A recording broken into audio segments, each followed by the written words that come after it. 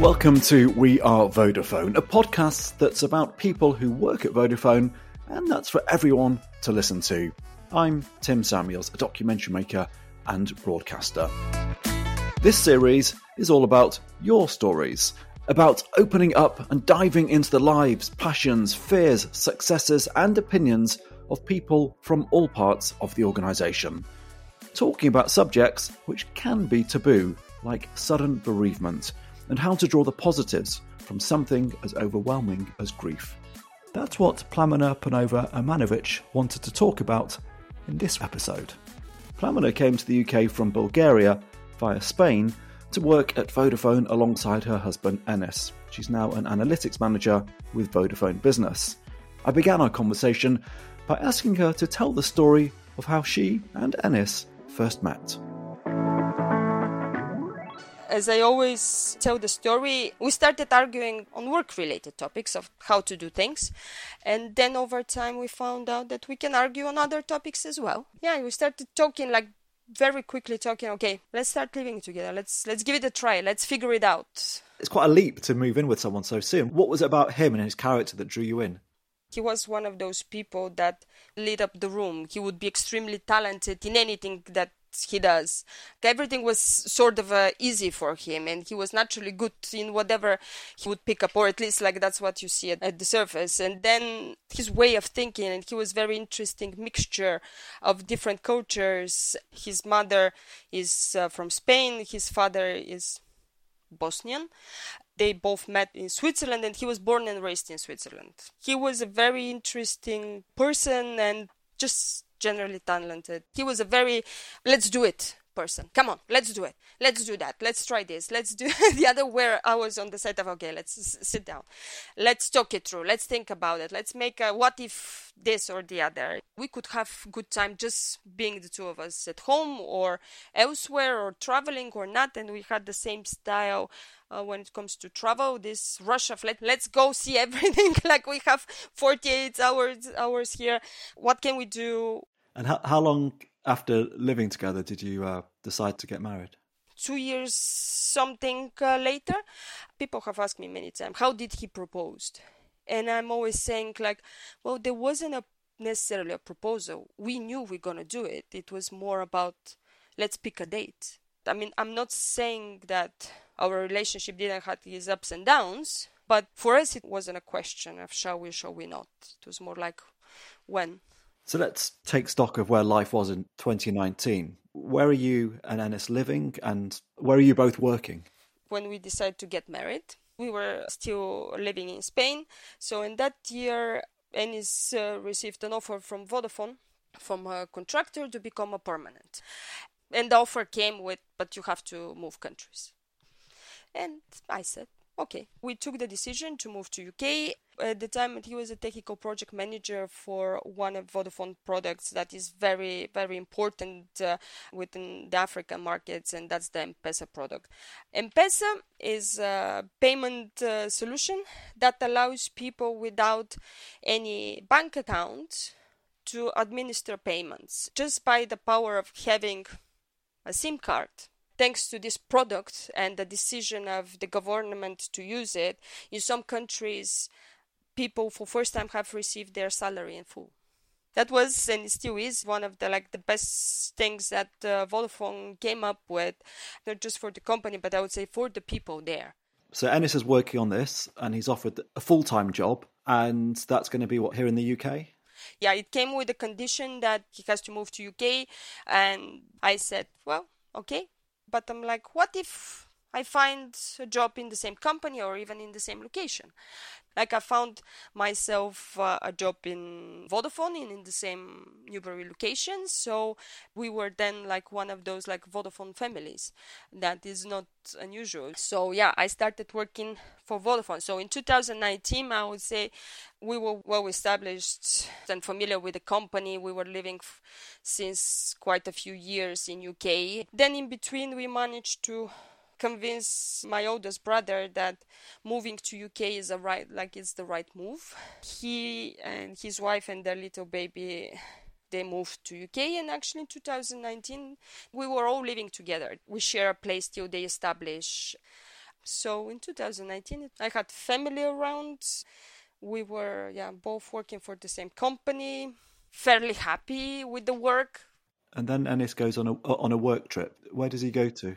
Usually, January, February time, he would do a longer trip to Africa. So first he was in South Africa, in Cape Town, and then he went to Mozambique for a couple of extra days. He shared a deep connection with Mozambique and he enjoyed the place and he has been many times before. The trip was going great. Yeah, we were talking about maybe the possibility to move to a different country and why not try one of those places. So he was definitely loving it within Cape Town. On the weekend, I think on Sunday, he had traveled from Cape Town to Maputo, which is not the best experience and there were some delays. So that on Sunday afternoon didn't felt great for him. He was saying, I'm tired. Then Monday morning, he would be back up and running, straight to the office. That was his element. Everybody would say, oh, he was like his usual happy walk to the office. So we spoke a couple of times throughout the day, messaging, phone calls and so on. And then in the afternoon he said, well, I think I'm gonna go early to the hotel. I feel tired now. This traveling yesterday definitely had an effect on me. To which I responded, okay, Mousy, go have some rest and we speak later. Later that evening I dropped a message of, how are you? I assume you're sleeping. I could understand why he's not responding. Much later, I sent another message with, hope you're right. Ping me when you wake up tomorrow morning, even if it's early. Wake me up. I'm going to the office, so it wouldn't be too early. Then next morning, I woke up an hour earlier than I would for going to work, and I checked my phone, and there was no message back. I waited another hour, nothing back. I called back, no response. I'm like, okay. Maybe he's in the shower. I'll give it another half an hour. And then very shortly afterwards, his phone was switched off. So I took it, he's out of battery. And because in the past couple of days I wasn't feeling too well, caught a cold or something. So I decided, okay, today again, I'll work from home. Then this kind of starts to build up, why he's not responding to what's happening. The panic starts to grow and the concern, but trying not to indulge it. Okay, let's wait a little bit more, but wait for how long? So I started pinging here and there colleagues, asking do you know his schedule for the day? When do you think he should be online?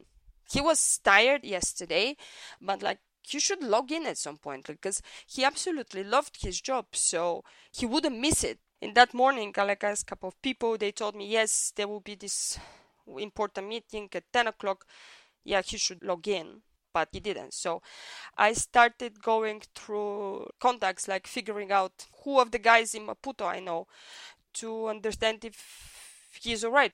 I pinged somebody else there and he said, let me check. No, he's not here. And I'm like, well, is the hotel anywhere nearby? What's the number? Can you check? Then I entered into this weird period of something is not right. I know it. What is it and how much? Till finally there was this full blackout. Nobody was responding. One by one, they go offline. And till I heard the doorbell ringing and thinking to myself, oh, that one is working again.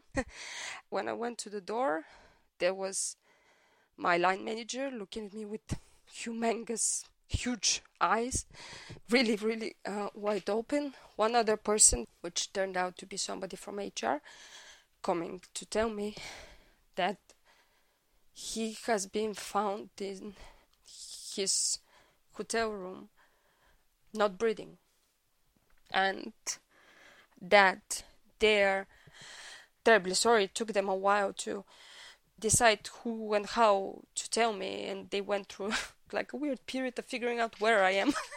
Am I in the office, am I at home, and so on. That's what have happened, and so far seems like what the police have told them is that maybe he had something like a heart attack because he just found him in his bed. Later, when I read through the documents, well, basically it seems like he suffered through some kind of a clogging in his lungs and embolism, and probably that would either had happened while he was sleeping or when he was waking up, because of him being a foreigner in a hotel room and so on, it wasn't that simple and easy just to go and unlock the door when he's not responding. It took them a while to gain access in the right legal way, like gain access to the room and then figure out how to tell me, who is supposed to tell me. What an extraordinary call to have, your line manager turning up at your house saying that your young husband, how old was he at the time? Let me calculate it. He was 46.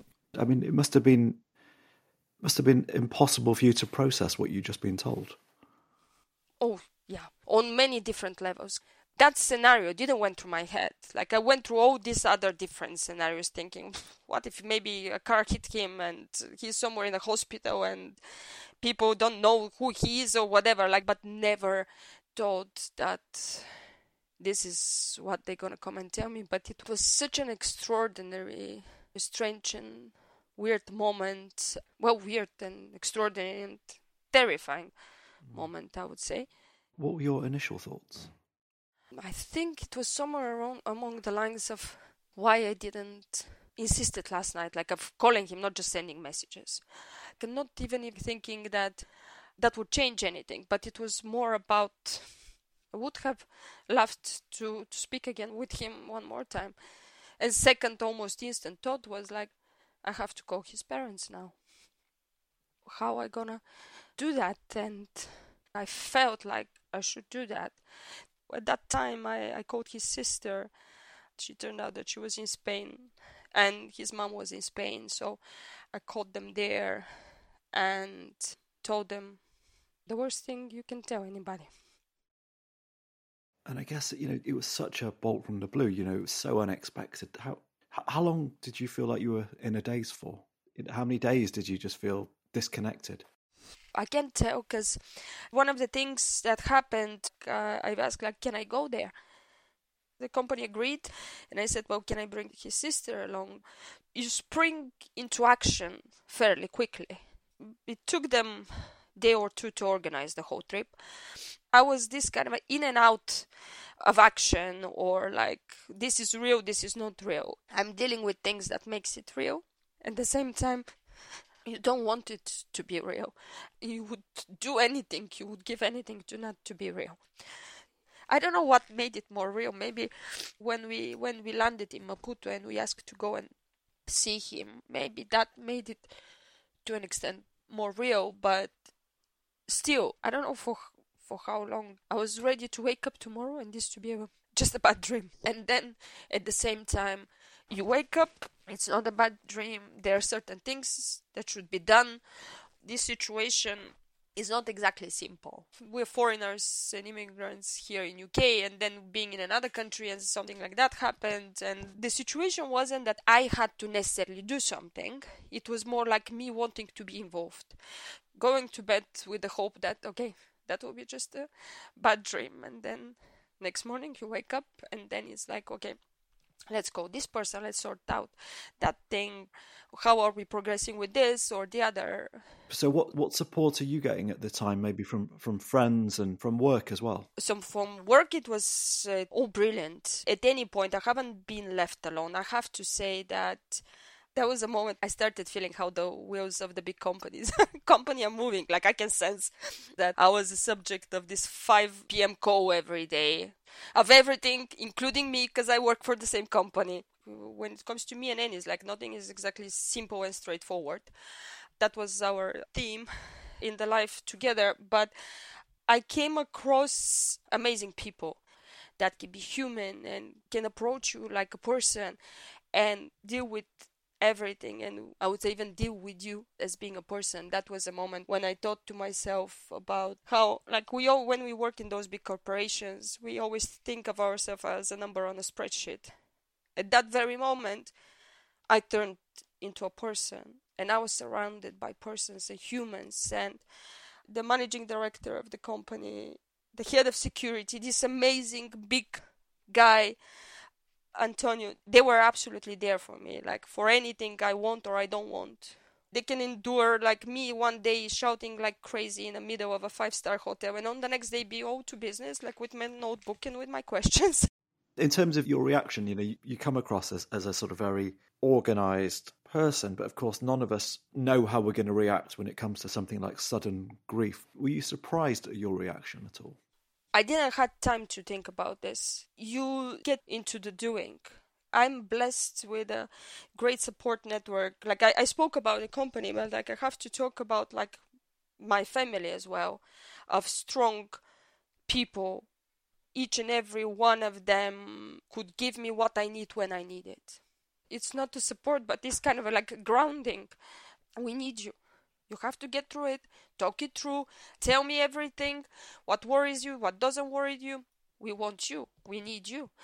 My brother, my sister, and my sister-in-law, they came and met me in Spain, where we decided to place him to rest. I was blessed in having this amazing support network, so I would have them by my side when I need them and when I don't need them, because that's also like useful from time to time, somebody to get you out of the situation. But also at the time, having in Mozambique like Antonio, God bless him, this amazing person. He's leading the security team there. Amazing person with a great big heart, great ability for compassion. Maybe I didn't realize it at the time, but then later I had this evidence that when something like that happens, there are amazing people, like great humans around us. They will show up when we need them. From people I know who've been through things like this more recently, they say actually the hardest part is everyone rallies at the beginning and you have people around you, but it's a few weeks, it's a few months later when people go back to their jobs and they go back to their lives. Did you find it was sort of harder afterwards? Sort of. There is a moment afterwards. It is a very messy period. Nobody can tell you how long it will last. Things calm down in the terms of you have nothing to do. Then you start seeing how people respond differently. A lot of people, they might take a step back because they're worried that they're not going to say the right thing. A lot of people will take a step back because you made them think of, what if this happens to me? A lot of people feel like they go through, oh, I have those and those problems, nothing to compare to yours, so I would not come to you. The other element is that you enter into a different type of messy period. One day I may shout like crazy. Like on the next day, I would be absolutely normal, whatever normal means. One day I could be crying for hours. On the next day, laughing like nothing happened. That's part of it.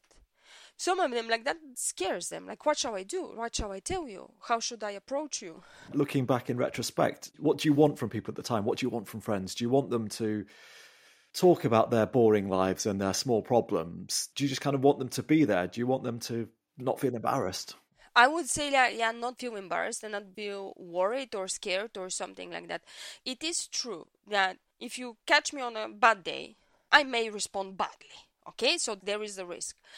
And if you catch me on a good day, it will be great. But you might catch me on a semi-day that will push it into a good day. I would never forget one of my colleagues, God bless him, James, with a big heart. He wears it in his sleeve. I remember one day, a couple of months after, talking about like the work, his aspirations, career, this next role is not coming and it's important for him so he can move closer to where his girlfriend is and all these kind of things. And he's somewhere in between, disappointed and sad and so on. And I'm talking with him and he's sharing, and at the same time he's like, I feel guilty because this is nothing to compare to what you're going through. That was the thing that pushed it from a bad day to a good day, because somebody is suffering with you in a completely different way. The whole point that he feels guilty about, like, his problem not being as big as mine. God bless him. So there is always a risk, nowadays not so much, but at the time there is a risk that you might come to me with your small problems and I might push you away. So, but the bigger chance is like, just be as you are, because you're going through a loss already. You don't want to lose more people for whatever reason. The worst one being because somebody is afraid. We very rarely talk about how you go through loss. People don't know how to react. Like, you don't have to react. Be yourself, because the other person is trying to figure out as well, like what be yourself means. And Plum, in terms of sort of life going on, around 8 months, I think, after Enes died, you decided to go and do a volcanic trek in Iceland. What was your thinking? I was following the Vodafone Foundation since a while, like first announcement, oh, we're gonna have those big epic challenges, because at the time, that was back in 2018, I was thinking like that's something totally that we can do together, it will be brilliant. Months later, when the notification came with we're doing the Icelandic trek, I thought to myself, I should still do it. I could do it for him. But also, when I read what the cause was, the Girl Fund, supporting girls, women, when they're in need, I felt like I want to be part of it. I'm lucky of having amazing people around me to give me a hand. If I can do something to create this chance for somebody else to get help when they need it, why should I not do it? And what was it like for you when you were on that walk in that amazing scenery? The first day, for everyone except me, it was absolutely brilliant. We went to this amazing waterfall. For everybody, it was amazing. For me, it was hell. I'm not doing it with the person I want to do it. That moment, I started thinking, like, what was I thinking? Like, maybe I'm trying too soon. Maybe I should have waited. Like, I'm not ready yet. That first evening, we're in a hut somewhere in the middle of nowhere. And this lady, she approached me with, what's happening? Here is where, like, those miracles happen. Like, you receive what you need.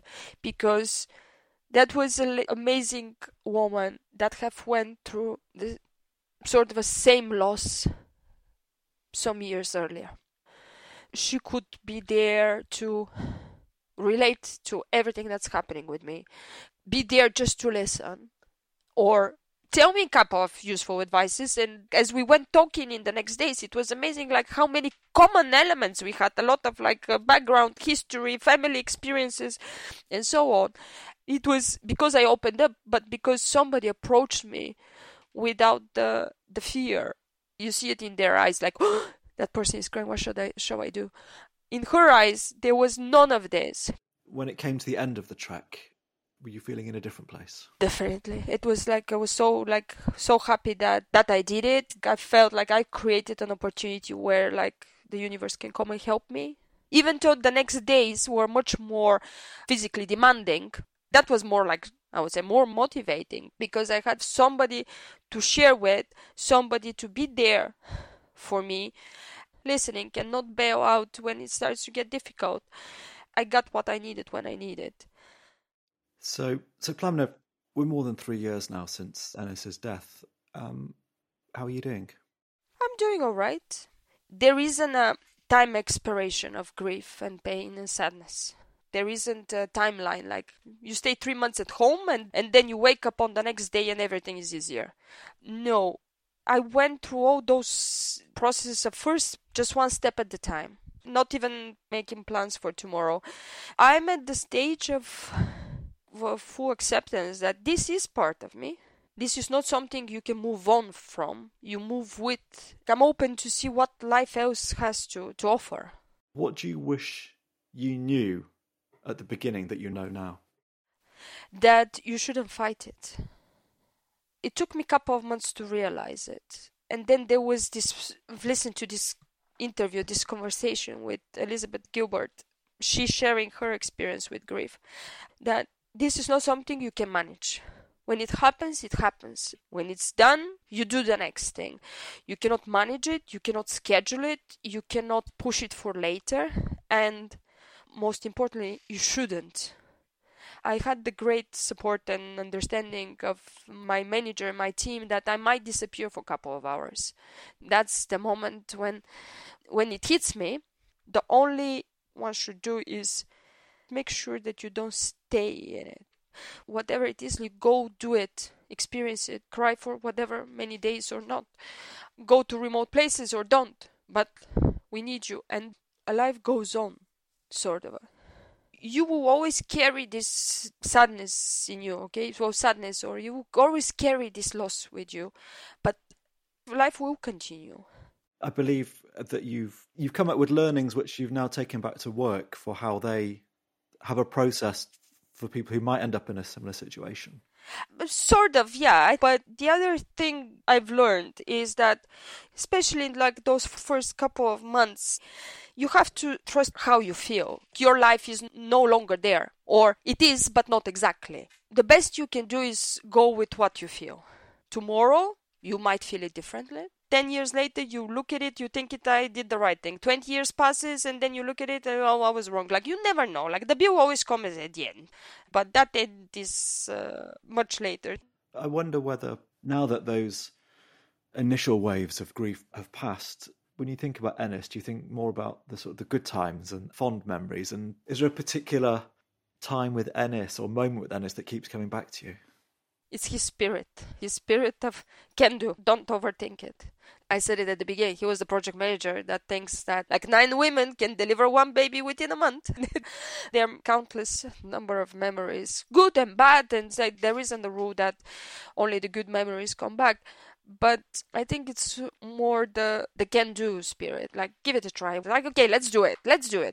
And you're analyzing it again, how long that will take, and so on. I think that's what comes to me the most. I mean, I was always saying at the time, like, you are always in a rush. Where are you rushing for? What's the rush? Like, we have time, but the reality is not that we don't have time. I mean, there is no way of telling. It's more about don't overthink things, and if you can do them now, do them now. That's what I repeat myself, because he's not around to say it to me. It's like, maybe I'm overthinking. Maybe I should just try it. Even when going through loss and grief, whatever you do, don't do it because you're scared. Give it a try, and then we'll figure it out. Plamena, I thank you for giving it a try here. I think a lot of people will take inspiration from your real candour around grief. I know it's something that we find a bit awkward to navigate, and I'm sure a lot of people are very grateful that you've told your story and you've given it a go and you haven't been scared, so thank you. It was a pleasure. The more we talk about it, the easier it gets. Maybe not better, but it gets easier over time. So thank you. Thank you for letting me do that.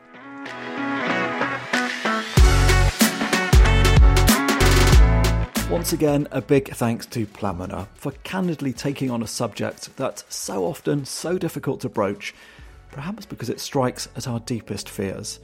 Maybe we just need to be more matter of fact and give talking a try, even when it's scary.